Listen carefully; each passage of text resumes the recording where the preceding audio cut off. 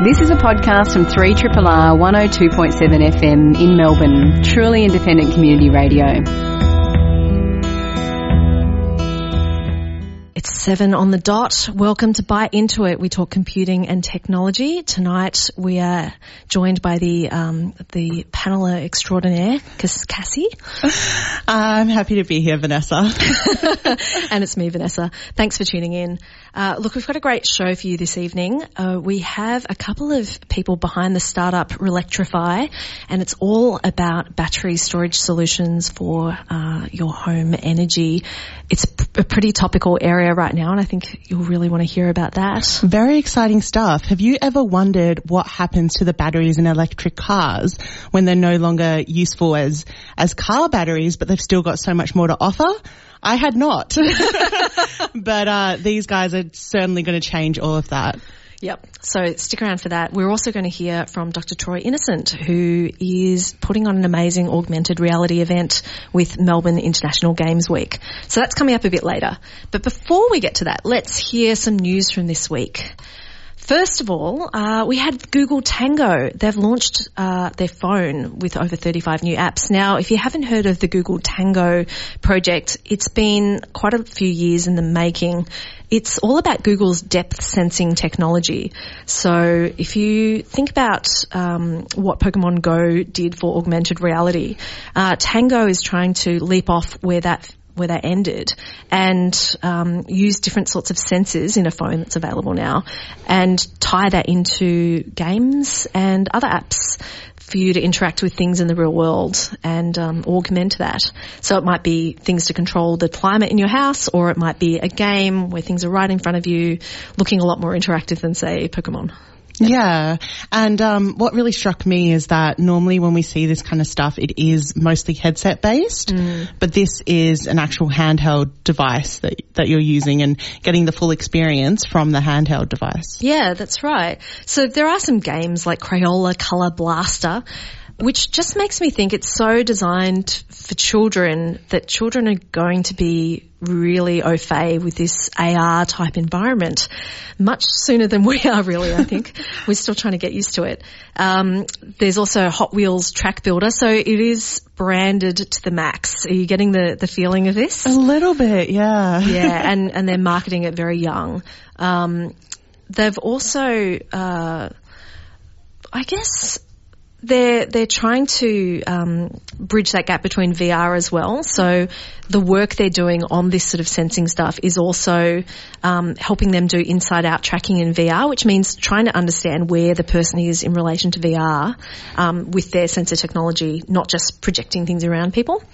Yeah, and there seems to be other uses besides gaming, like using Measure to measure things in your home, or even project where furniture would go around you, sort of like a giant, you know, those websites where you can plan your dream home. You can actually do it in your home. Yeah, it's interesting because when you look at it, it's just such a commercial focus, and the fact that they're going for the AR before the VR is also, it seems like it's a very commercial decision. You know, it's very, we can put you out in the world and push things at you and potentially sell things. Yeah. Another commercial decision, moving on to some other news, is that Instagram is about to launch a service where you can buy stuff directly from the social network. Now, we've seen some other social networks try and fail at doing this before. Twitter recently shut down their shopping service. But the thing about Instagram is that at the moment we're kind of optimistic that this will be successful. So what it will actually be is that, like you can currently tag brands or other users in your photos, you will now be able to tag the products exactly, and then have links to retailers who can then, you can then buy that directly. Pinterest has launched something similar recently. Yeah. And the reason why it's expected to work on Instagram is that the market for influencers on Instagram is huge. You're always getting different companies pushing young influencers, especially to wear this singlet in a shot or drink this tea or it's funny whatever. because cable TV tried to do this many years ago and failed. Like the technology just wasn't able to cope. Yeah. And I mean, at the moment, there's already people looking for, what are they wearing? Or you look in the tags. It'll just be interesting, but be prepared to see a few more ads in your regular pictures, I suppose. That's a shame. It's hard to get excited about that, but I guess we're starting to see the business models tacked on after the fact to these platforms. I mean, that being said, though, I do follow a lot of local businesses who I really like their products or different designers. And so in that way, it would be good for me to click right through, especially since Instagram doesn't let you put links in the description. But I'm sure it's just going to be big corporations taking. Well, there've been lots of, you mentioned fashion, but there have been lots of clothes stores who, their websites I've noticed recently direct you through to their Instagram. And yeah, that's been a change of behaviour. So maybe they've had a bit of pre-warning that this is coming. Who knows? The 15th anniversary of the iPod has recently been reached, and that was a big surprise for me. It almost felt like it'd been there so long in my life. It felt like more than 15 years. This is making me feel really old. Yeah. The iPod was a really instrumental product in the Apple suite because it turned around their fortunes. They were having a bit of trouble until then, and then it was just this iconic marketing campaign, and it was still an expensive bit of tech when it came out, but it was affordable enough that it hit that sort of prosumer market, I guess, for the real music lovers in your life. And then, yeah, people started having them around, and it just caught fire, that trend. I'm 25 now, and I'm probably the last generation that actually didn't have an MP3 player before getting one.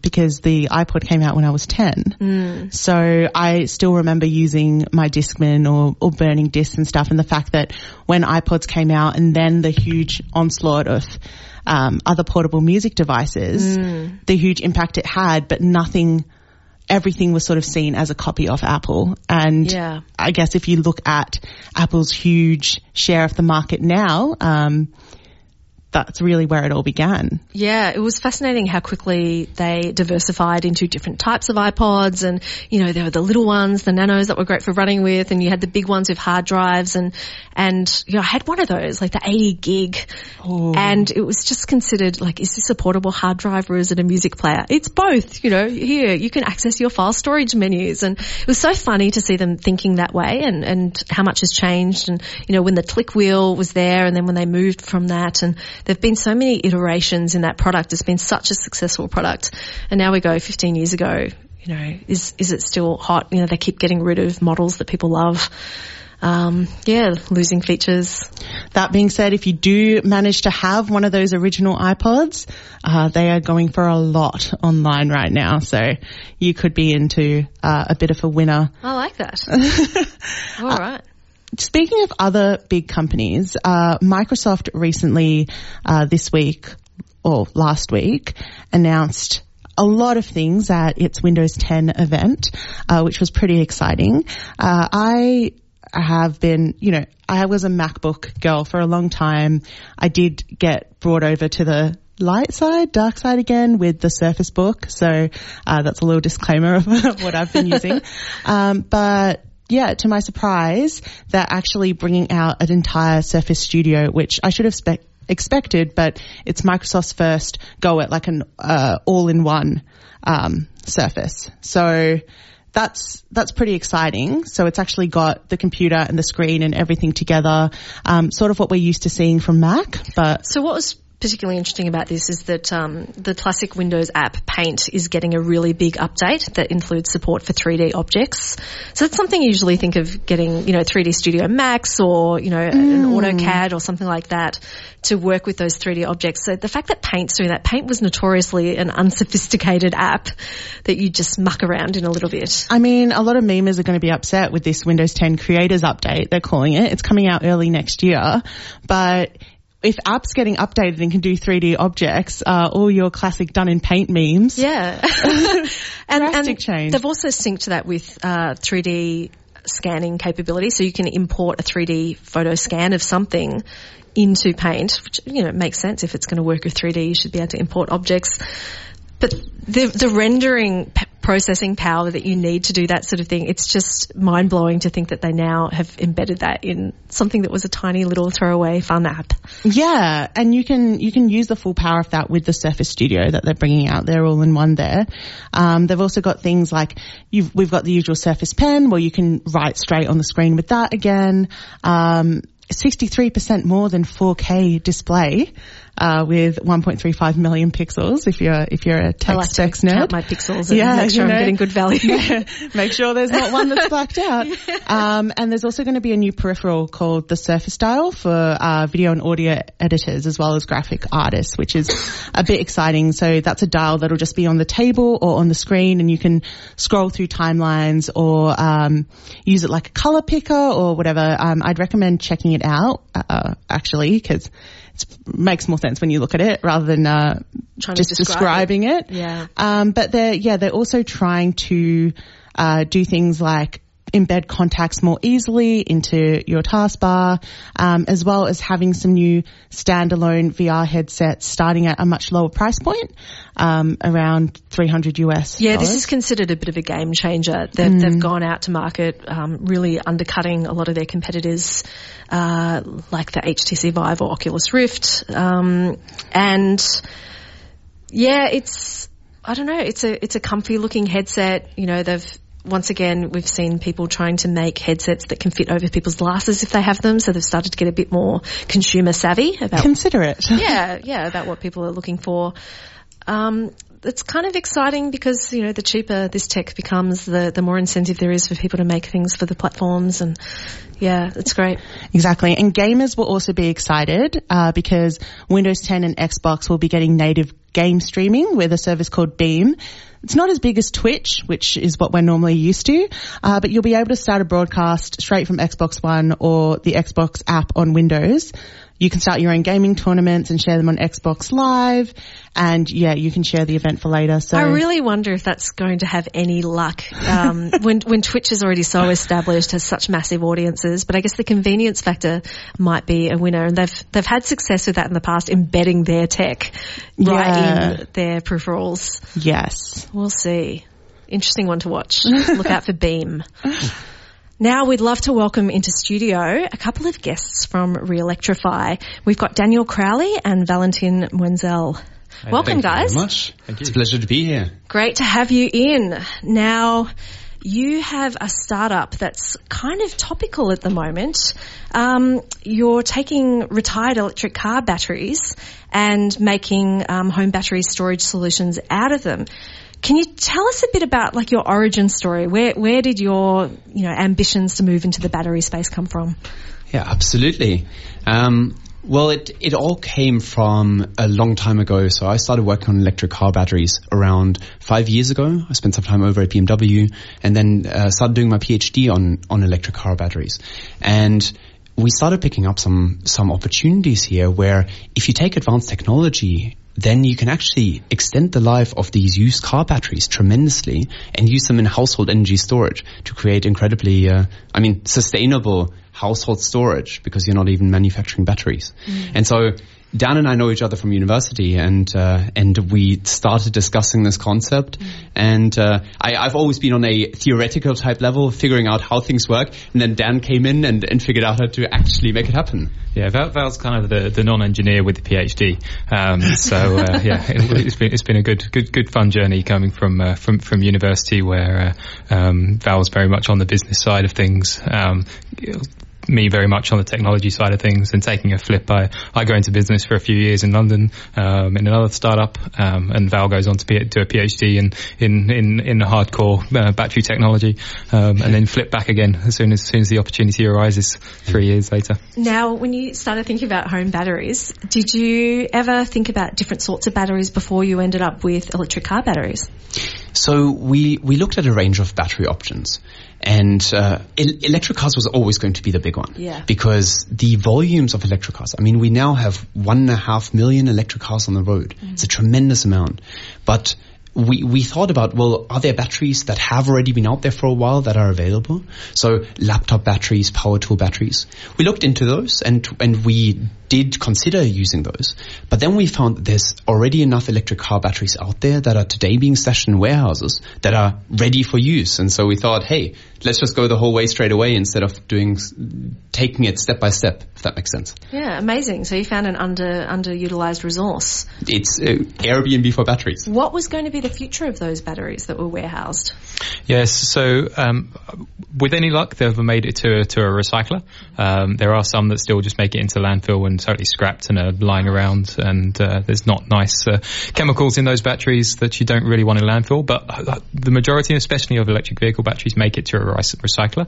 But at that stage, they're basically collected all together and then shipped off to somewhere where they basically recover the metals and the precious metals from inside there. So they're basically shredded down, melted down, and the original metals extracted. But this is when they've still got 80% of their original capacity remaining. So even though they might not be useful for a car, there's still plenty of places that can use this actually absolute massive battery pack that doesn't need to be quite as energy dense as an electric vehicle. I was just about to ask about that, because from an absolute beginner's, outsider's perspective, normally you think, if the battery's not charging anymore, it's not suitable for a car.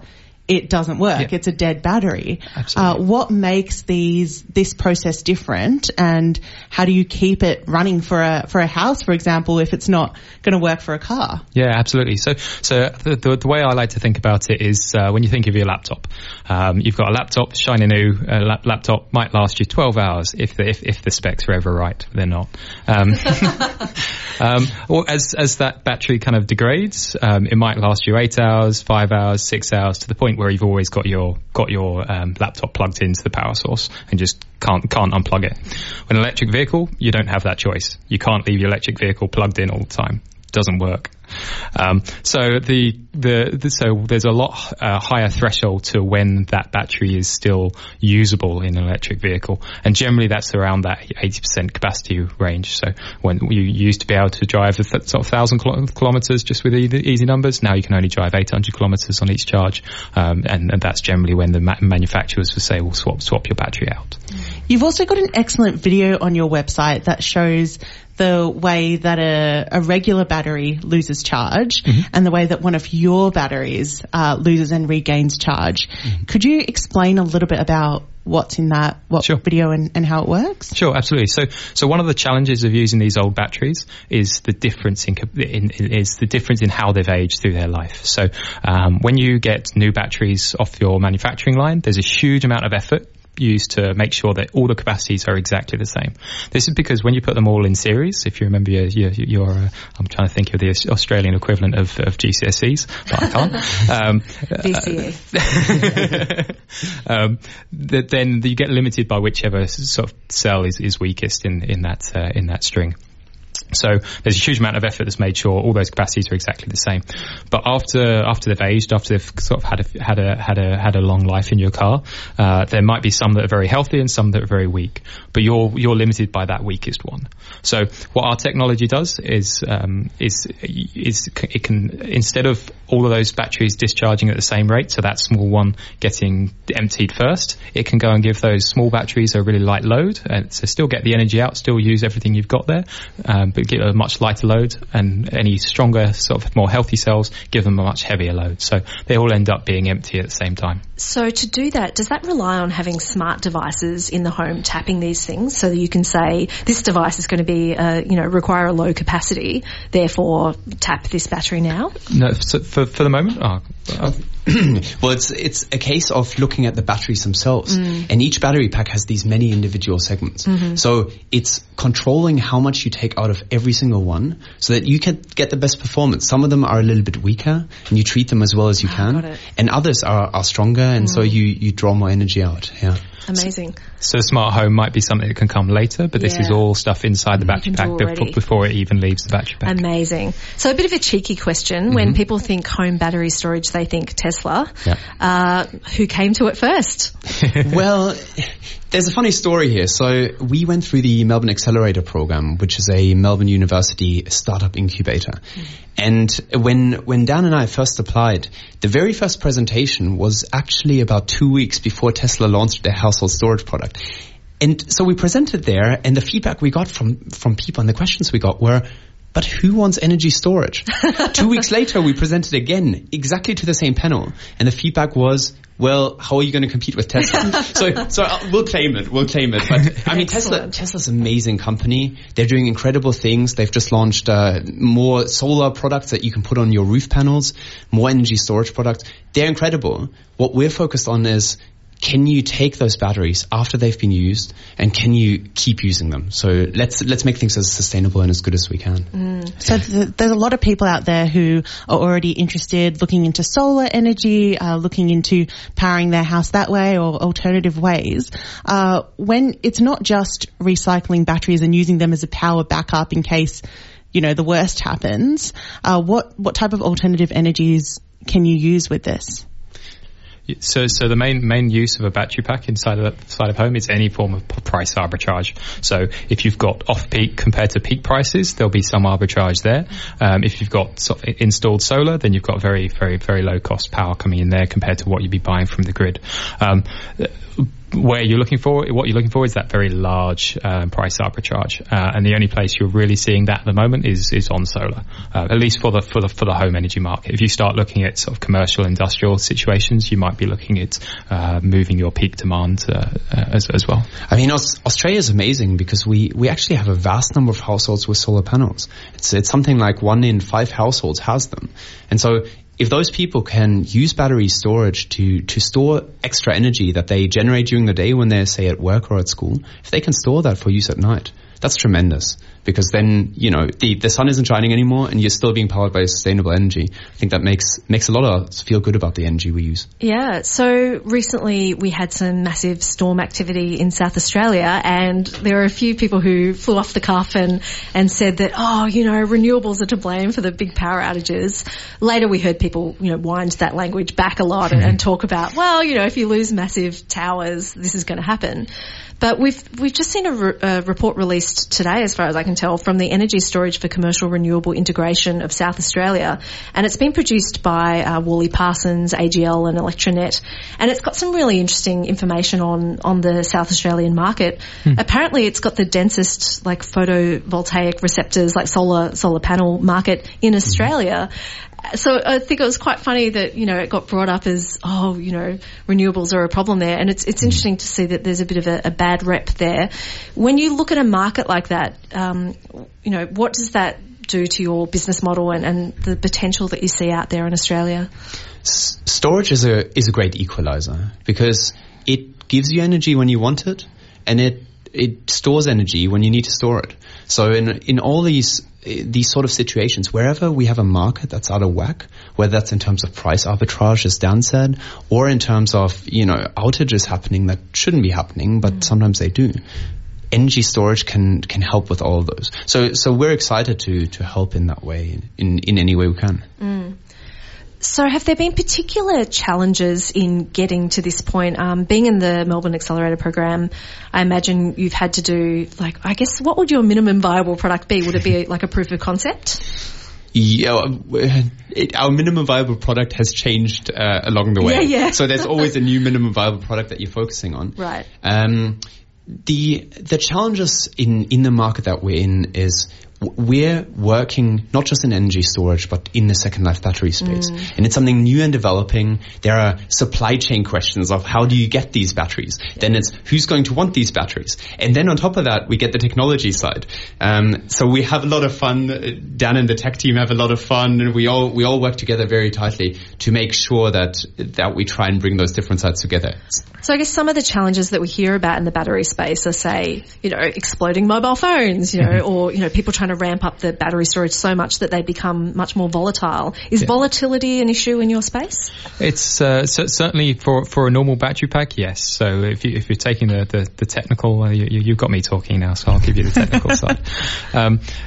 When you look at the technical sides, we've always had the data on exactly what the temperature is or what the voltage readings are of each cell. But the only option that anyone has of what to do with a battery pack is turn it on or turn it off.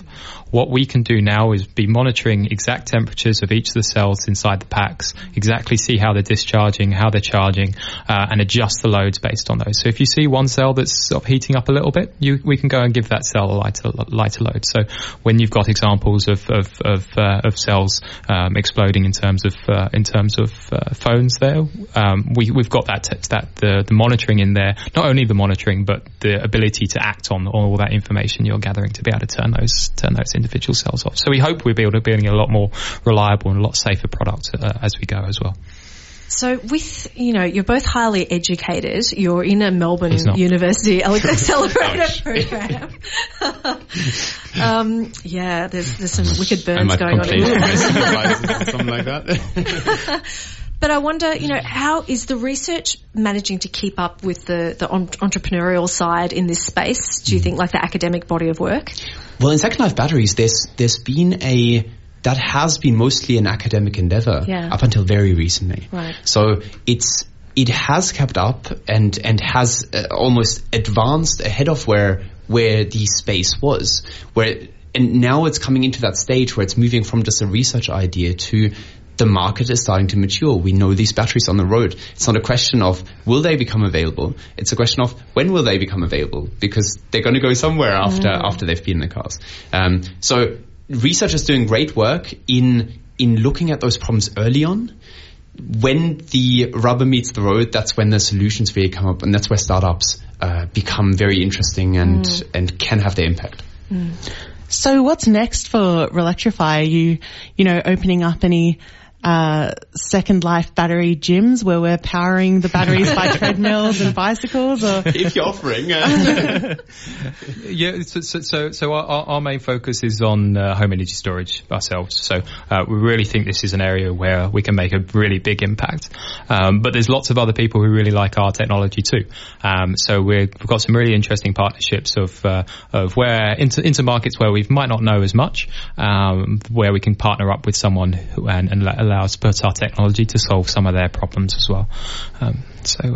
Looking forward to releasing some more information about some of that soon. Excellent. Well, I guess we'll have to stay tuned by going to your website and subscribing for more information. What would that website be, Cassie? Well, that's actually funny that you asked, Vanessa. It's relectrify.com, RELECTRIFY. Like electrify with an R in front of it, which is great for recycling. Glad you got it. Nice work.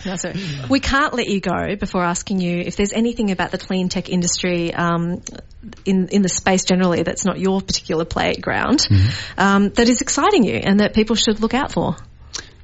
In short, a lot. Yeah. I think the space, there's so much going on.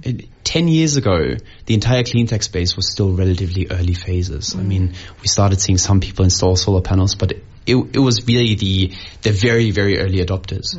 We're now moving to a world where clean energy and household generation of energy is mainstream, where household energy storage is starting to be mainstream.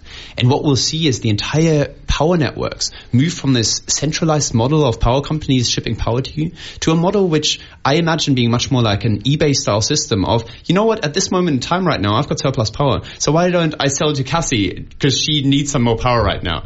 And I'll give her my special friend discount rate. Well, exactly right. Exactly right. Yeah. So that's exciting me. I don't know. You don't? Yeah, I think for once it's not on the tech side for me. I think the real thing is the majority of the tech work has been done. What's really interesting at the moment is the real uptake of this. It's actually happening now. Solar costs have actually plummeted, and they continue to plummet. And the more they plummet, the more they'll get introduced. It's just sad looking back to places like the UK where they've invested so heavily into things like nuclear prices that are far beyond what solar can offer now, and they're locked in for however many years on that. So I hope there's some readjustment on that side. But all right. Well, Daniel Valentin, that's been excellent hearing about your proposition, and I look forward to our market changing in those sort of ways. eBay for electricity, definitely coming our way. As excited as we are about Melbourne Music Week coming up, I think that right now we are way more excited about being in the middle of Melbourne International Games Week 2016. So to help celebrate that and to learn a bit more about what's going on, we are about to speak to Swinburne Games and Interactivity Course Director and Game Developer, Dr. Troy Innocent. Welcome to studio. Thank you. Pleasure to be here. Troy, I think you might have the best name of anyone we've ever had in this studio with us. But rather than call you Dr. Innocent all evening, I think we're going to go with Troy. So we're here to hear about Wayfinder Live, which is an augmented reality experience. Now, what is an augmented reality experience? When we hear that, Sure. How would you define that? Sure. Well, there's actually a number of different terms for these types of experiences, and the one that I prefer to use is mixed realities, which is not as well known, but it kind of brings about, kind of articulates what these experiences are really about, which is adding layers to the world around us, to either bring to our attention things that we might not have been aware of before, or perhaps more interestingly, to add things to that world that can make it more playful, make it more perhaps friendly, or perhaps do the opposite, to kind of highlight problems that have been kind of covered over by the various forces that control public space. So really, for most people, even who aren't playing games or anything, you could say we're living in a kind of mixed realities type life now with our second screens and social media and everything. But what makes Wayfinder Live different from what I've read about it is that you're actually engaging in a community with other people who are battling with different factions in order to rule Melbourne. Is that correct? And can you explain a bit more about that? Yeah. So you're quite right. Mixed realities and augmented reality sounds really high tech, and we think, we need to, get some new technology. Google Tango, for example, was just released today, so we think, we've got to wait for the next smartphone to be able to access this stuff. But really, it's been our lived reality for maybe the past couple of decades. Certainly since the turn of the millennium. And so with Wayfinder Live, the strategy is aligned with what we call kind of a playable cities strategy. So the idea is really to activate public space through play. And in this case, you join a faction, and the three factions have different agendas in terms of what should happen to Melbourne by the end of the game. So by the end of this weekend.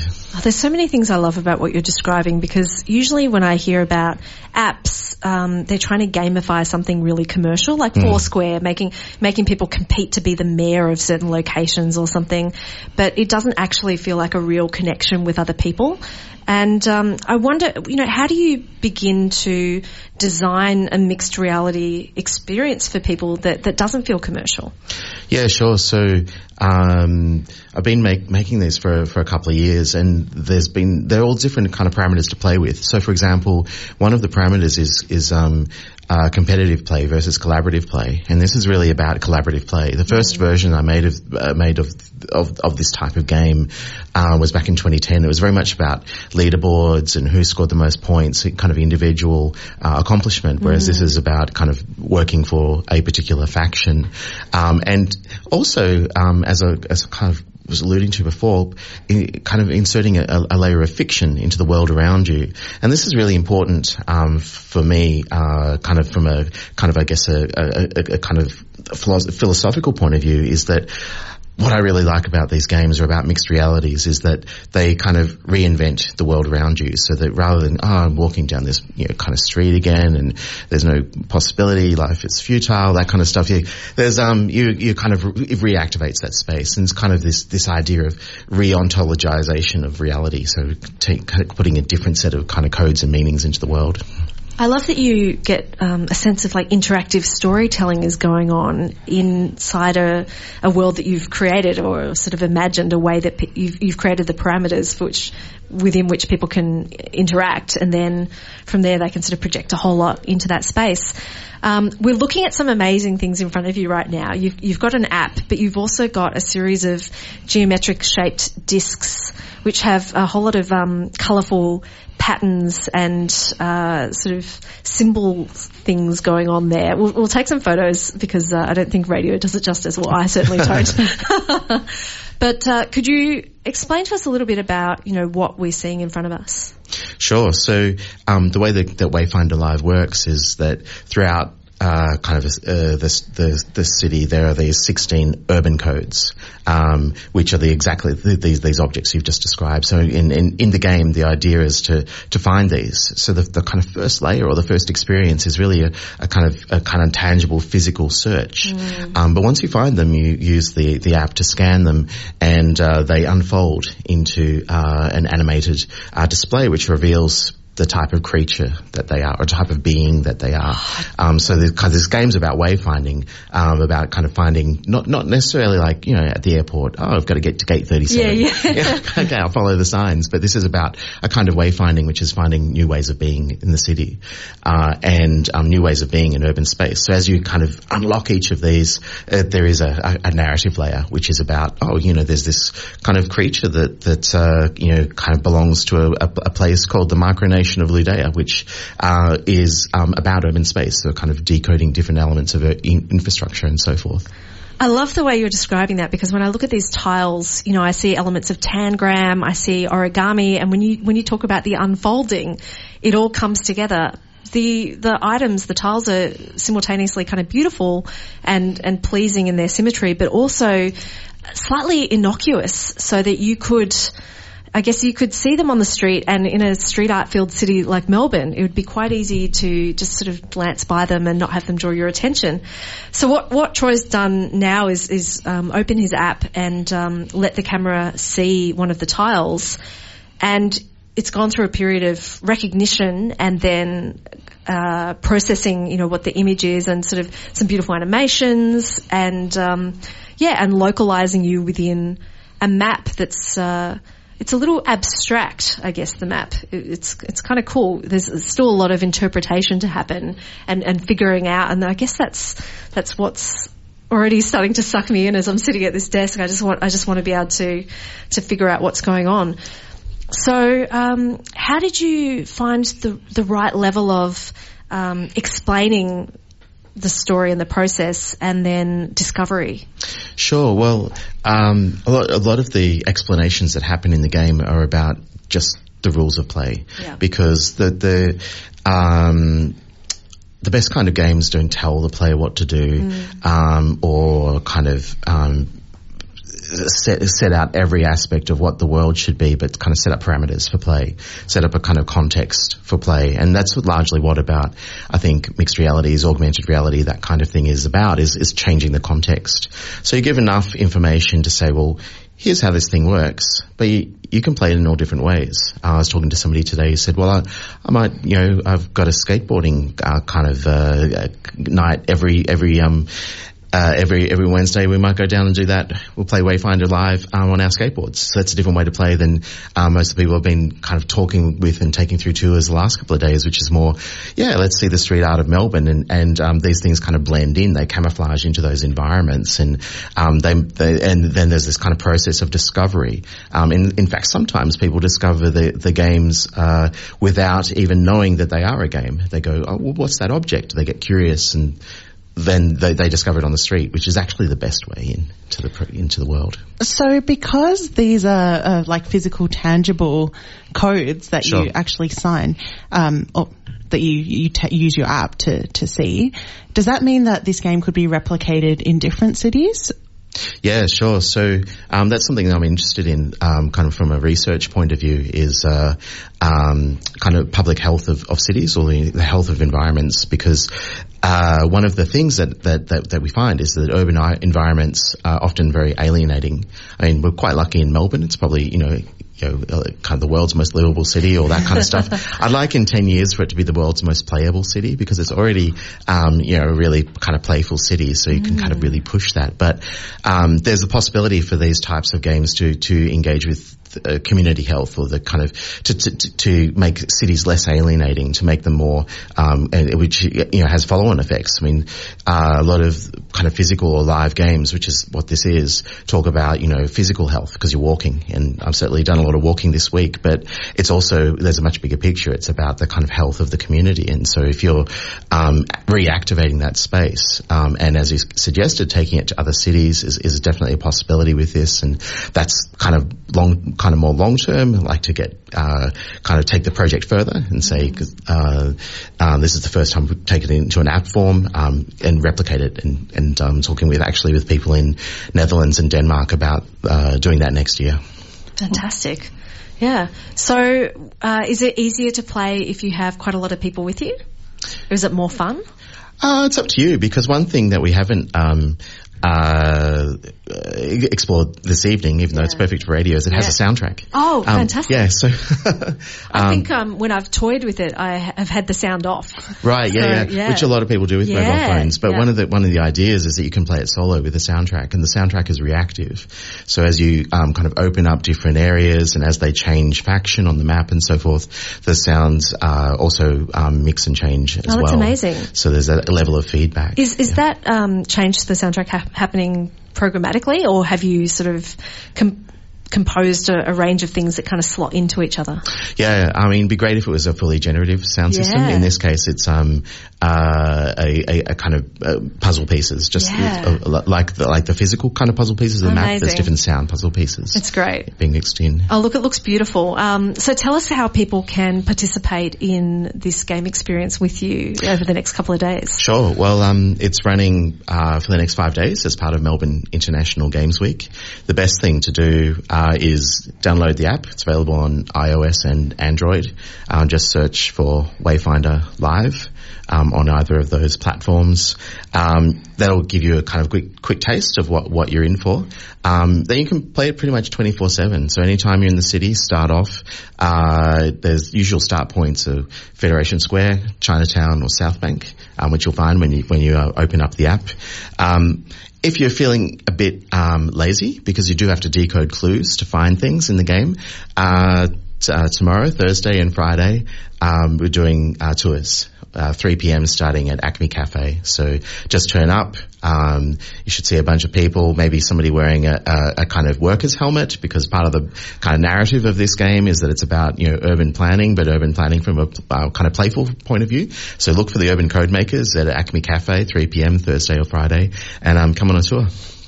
Sounds sensational. I'm really... It's a shame that I'm going to be working at this time. Yeah, just one more question. It is heavily app-based, but if I've got, say, an older relative or a younger relative or someone that wants to come, is it accessible and going to be fun for all different age groups? Yeah, well, I mean, part of the experience is, and going back to your question about playing as a group, I had a group of 18 people playing today, and some emergent play happened. So only half of them were using phones. So one person kept covering the codes with her hand to stop the others, and just a joke. and then another guy had like a skateboard, and he started skating around the laneways. So it's kind of it's that idea of activating a playful kind of state of mind or a playful approach to the city, and so people can certainly play together. You don't have to have the technology, and the locations that have been selected are perhaps places that people may not have explored before. So there's that also process of discovery. It's about kind of taking people into those places, and this is what is interesting about mixed realities, is that like I said, it's about shifting context. And so as a game designer, you're kind of looking at, well, okay, that particular laneway, how can I use that as a ready-made kind of location in my game, and what does that mean? And if I piece these different locations together in the city in a particular way, then you're kind of constructing a level out of the fabric of the city itself. I love that on one hand this project is so technical. You've got an absolutely beautiful app there. You've got all this composition and stuff going into that, all this creativity, but you've also got that real human-centered approach and really putting that experience first. It's pretty exciting to see. Great to see this sort of thing going on at Melbourne International Games Week. Dr. Troy Innocent, thanks so much for speaking to us about Wayfinder Live. Pleasure. 7:54 on Triple R. We're going to hear some messages and then we'll be back for the last little bit. Melbourne's Super Special Screen Printing make it super easy to print all your spring and summer designs on a range of quality apparel. Whether you're a cafe or a band, a fashion label or a streetwear brand, Super Special's expertise in screen printing and artisan techniques are sure to meet your needs. For all the options and to get an instant online quote, visit superspecial.com.au. Super Special, Triple R sponsors.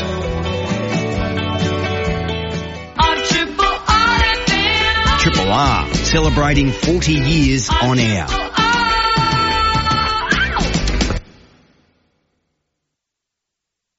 $7:55 on Triple R. You're with Bite Into It with Cassie and Vanessa. We just had a great time chatting with Dr. Troy Innocent about the Wayfinder Live augmented reality, but we thought we'd draw attention to a few other events going on, one for Melbourne International Games Week. Yes. Sorry, I'm just getting. Oh no, that's all right. I'm just looking at PAX all the way down. Yeah, no, I know. I knew PAX. I was like, oh, is that? Yes, that is this weekend. Oh gosh, Cassie. It's the largest consumer games event in North America, and it is also coming to Australia. It's been doing that for a few years.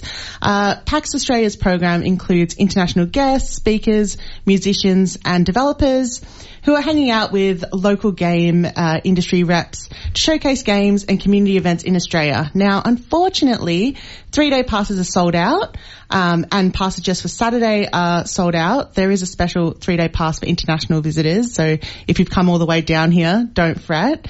But there are still some tickets available for Friday and Sunday for $65 each, so you can still get your little gaming mittens on them. But also worth checking out just the Melbourne International Games Festival site and seeing what else is on, because there's tons of events. Another thing we want to call out is the BuzzConf Technology Festival happening from the 25th to the 27th of November in Phoenix Park in Ballon. So it's a camping festival, and this year they're bringing together more than a dozen experts in the fields of virtual reality, Internet of Things, robots, machine learning, augmented reality, space exploration and more. And workshops run throughout the weekend. They've also got an entire track of program for kids. So they're really a unique technology festival with their sort of family-friendly approach. You go out there, you camp, or if you like, you can sort of look at different types of accommodation. Tickets for adults are $500, students are $250. For families, it's $300, and children are free. So it's a really interesting event to get to because of the range of content covered and the way they make it accessible for a whole lot of people. It sounds really great. And also, you don't have to splash all the cash to have a wonderful time, especially in Melbourne, as we've heard with International Games Week. ACME's also got a free interactive Screen Worlds exhibition, which we've known for a while. It's open daily, but it now features a new VR section. It's all about the VR and AR. We're very mixed realities here today. Screen Worlds, if you haven't heard of it before, it's ACME's free permanent interactive exhibition that tells the story of the moving image. But its first VR commission, which is called Stuck in the Middle with You, very lovely, just joined the display, and it's exciting, immersive dance experience fusing choreography, performance, documentary and drama. Pops you on stage right with the Sydney Dance Company. So very exciting, and you'll feel very good about yourself after that. Oh, you know, I'm a world star dancer, Vanessa. Yeah. You don't know that. I know you're worthy. But it's also exciting because keep your fingers crossed and your eyes tuned, because there's hopefully a lot more VR stuff coming in ACME in the upcoming months and it's great. I'm going to be popping through there quite frequently. You just want to dance. I really do just want to dance. It's time. It's that time. Thanks for tuning in tonight. Thanks to our guests, Daniel Crowley, Valentin Wenzel from Re-Electrify. They're a pretty amazing technology to watch. And also thank you to Dr. Troy Innocent talking about Wayfinder Live. We've been Bite Into It, and we'll be back next Wednesday evening. This has been a podcast from 3RRR 102.7 FM in Melbourne. Truly independent community radio. Want to hear more? Check out our website at rrr.org.au.